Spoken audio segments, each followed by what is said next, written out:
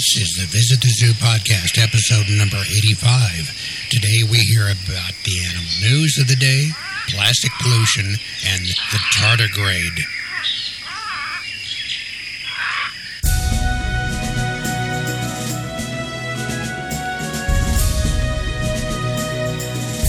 And hello and welcome, everybody. This is another episode, number 85 of the Visit the Zoo podcast, and I am your host, author Frederick Fishman, creator of the 12-book, 120-animal series of Kindle books, print books, audiobooks, and a DVD title, Visit the Zoo.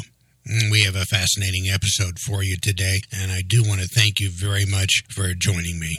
A couple of heads up. My main author site is at frederickfishman.com. Last name is spelled F-I-C-H-M-A-N. And our new site is grocery-bags.com, where we are fighting the onslaught of plastic in our environment. And we are encouraging you to use these reusable grocery and tote bags. Okay, we've got a lot to cover today, so let's get started.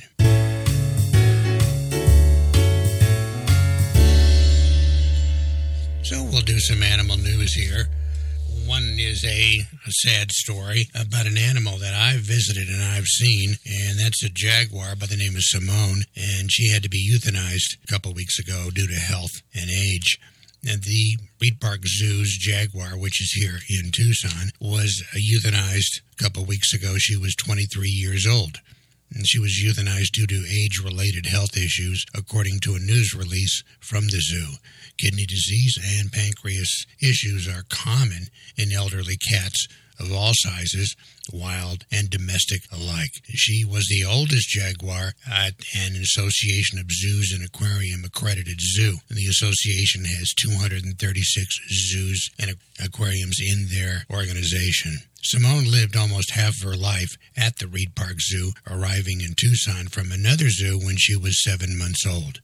The jaguar's coat was darker than usual, with yellowish and brown spots, and in the bright sunlight, guests could see the black rosettes typical of jaguars showing through Simone's nearly black-brown coat. And she was beautiful.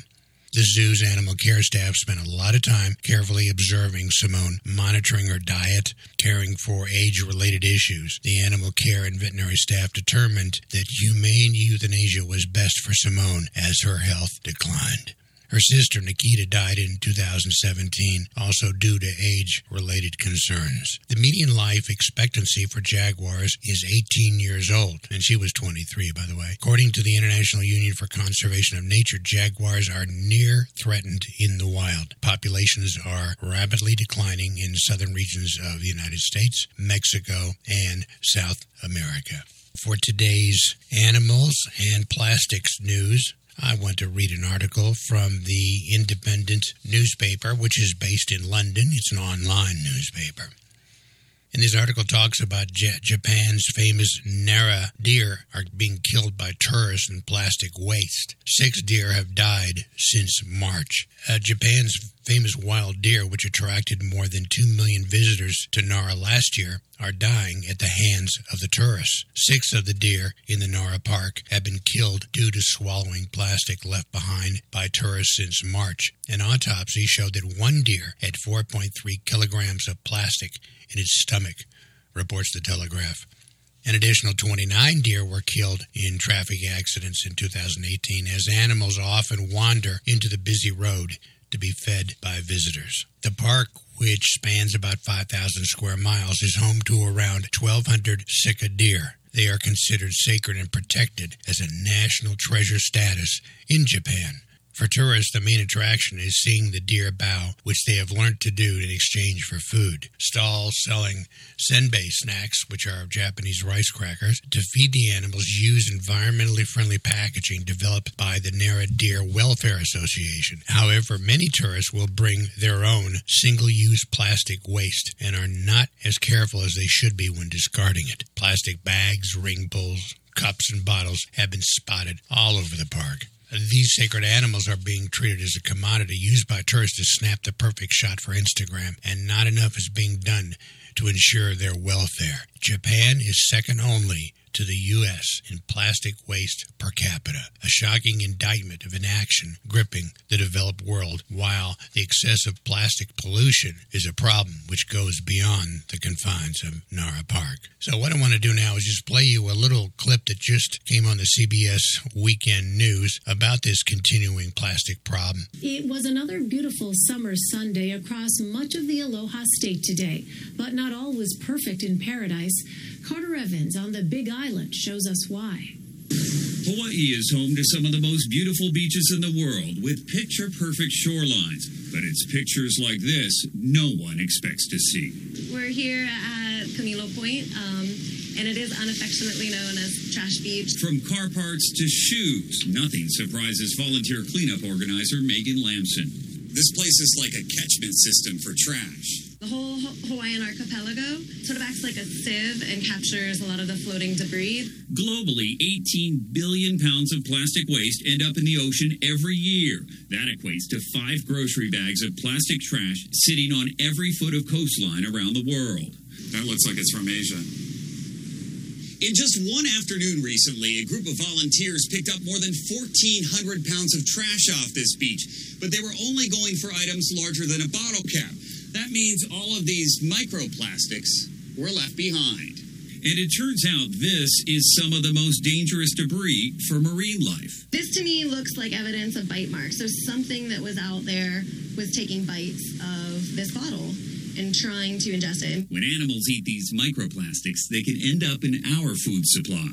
It was very striking to me when I moved out here how much plastic was in the sand. I just want to come out with tweezers and, pick every little piece out. And it's impossible to do it by hand. So a group of Canadian engineering students came up with a solution. It's essentially a sand-sifting vacuum that sucks up and separates microplastics. They recently tested the prototype on Camilo Beach. How did that go? It went really well. It's the best, most innovative microplastic marine debris machine that I've seen yet. Still, these volunteers say the one thing that would make the biggest difference is if people reduce the amount of plastic they use. Do I think that beach cleanups are going to solve this problem? No. Carter Evans, CBS News on the Big Island of Hawaii. And that little news clip, by the way, is just part of what we're going to be doing here from week to week. This is week number 1 of a new segment that I'm going to be introducing at the top of each episode, where I'm going to discuss this problem, this worldwide fight against plastic, which is killing millions of animals on the land, in sea, and in the air. And to do that, I've started a new company to help push reusable grocery and tote bags. And you can go to that site to take a look at all of the designs that we're putting up daily. We're adding to that collection. And you can go to grocery-bags.com. Again, that's grocery-bags.com.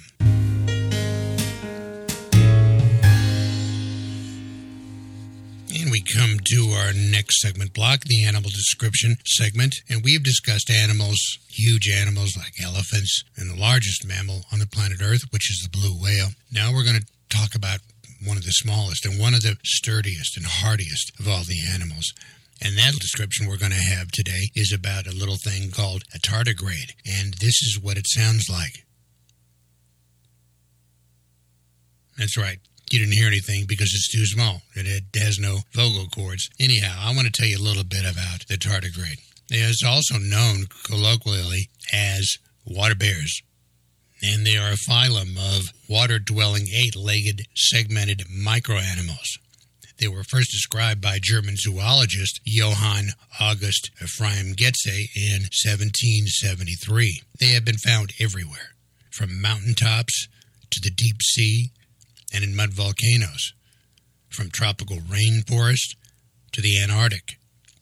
Tardigrades are among the most resilient animals known, with several individual species able to survive extreme conditions that would rapidly be fatal to nearly all other known life forms, such as exposure to extreme temperatures, extreme pressures, both high and low, air deprivation, radiation, dehydration, and starvation. Tardigrades have even survived after exposure to outer space. There's about 1,150 known species, and They have a fossil group that dates back almost 530 million years.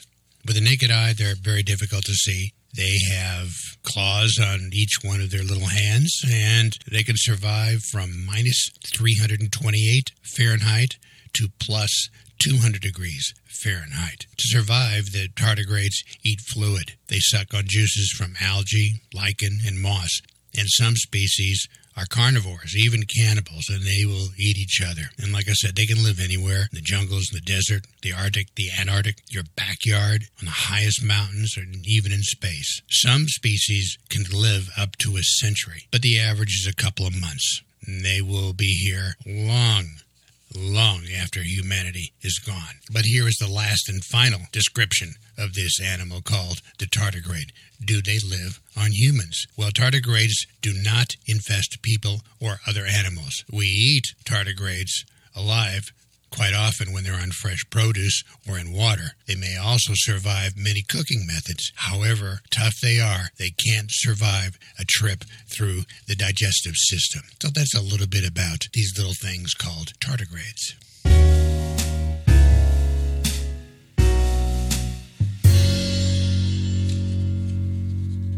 Okay, here it comes again. Another batch of bad animal jokes.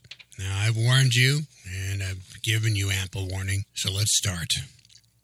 11 dogs shared one umbrella, yet not one got wet. How did they manage? It wasn't raining. What happened when the owl lost his voice? He didn't give a hoot. What should you do if you see a mean dog? Hope he doesn't see you. Where do you find a horse with no legs? Right where you left him. Now, that's sick. Would you rather have a 300-pound dog chase you or a tiger? I'd rather have him chase the tiger. What's gray and squeaking and hangs around in caves? Stalagmites. What do you call a leopard with a carrot in each ear? Anything you want, since he can't hear you anyway. Oh, that's painful. What is the difference between an elephant and a flea? An elephant can have fleas, but a flea can't have elephants. Why did the chimpanzee wear red suspenders? The blue ones broke. Why did the elephant paint his toenails different colors? So he could hide in the jelly bean bowl. Okay, that's not bad. Here's another one that isn't bad. How do you know when there's an elephant under your bed?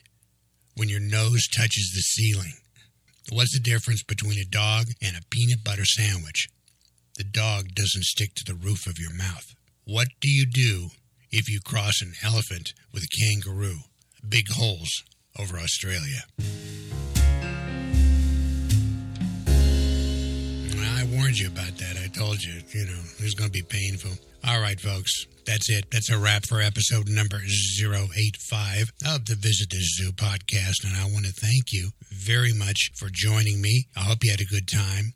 We'll do it again next week, and remember about our continuing fight against these plastic one-use grocery bags. There are 63 countries and 340 cities in the United States, plus the big states of California and New York, that have all gotten together to outlaw these grocery bags. So you've got to bring something with you. So you might as well check ours out. So do that at grocery-bags.com. And again, thank you very much for joining me. Please come back next week where we will do another Visit the Zoo podcast. Bye for now.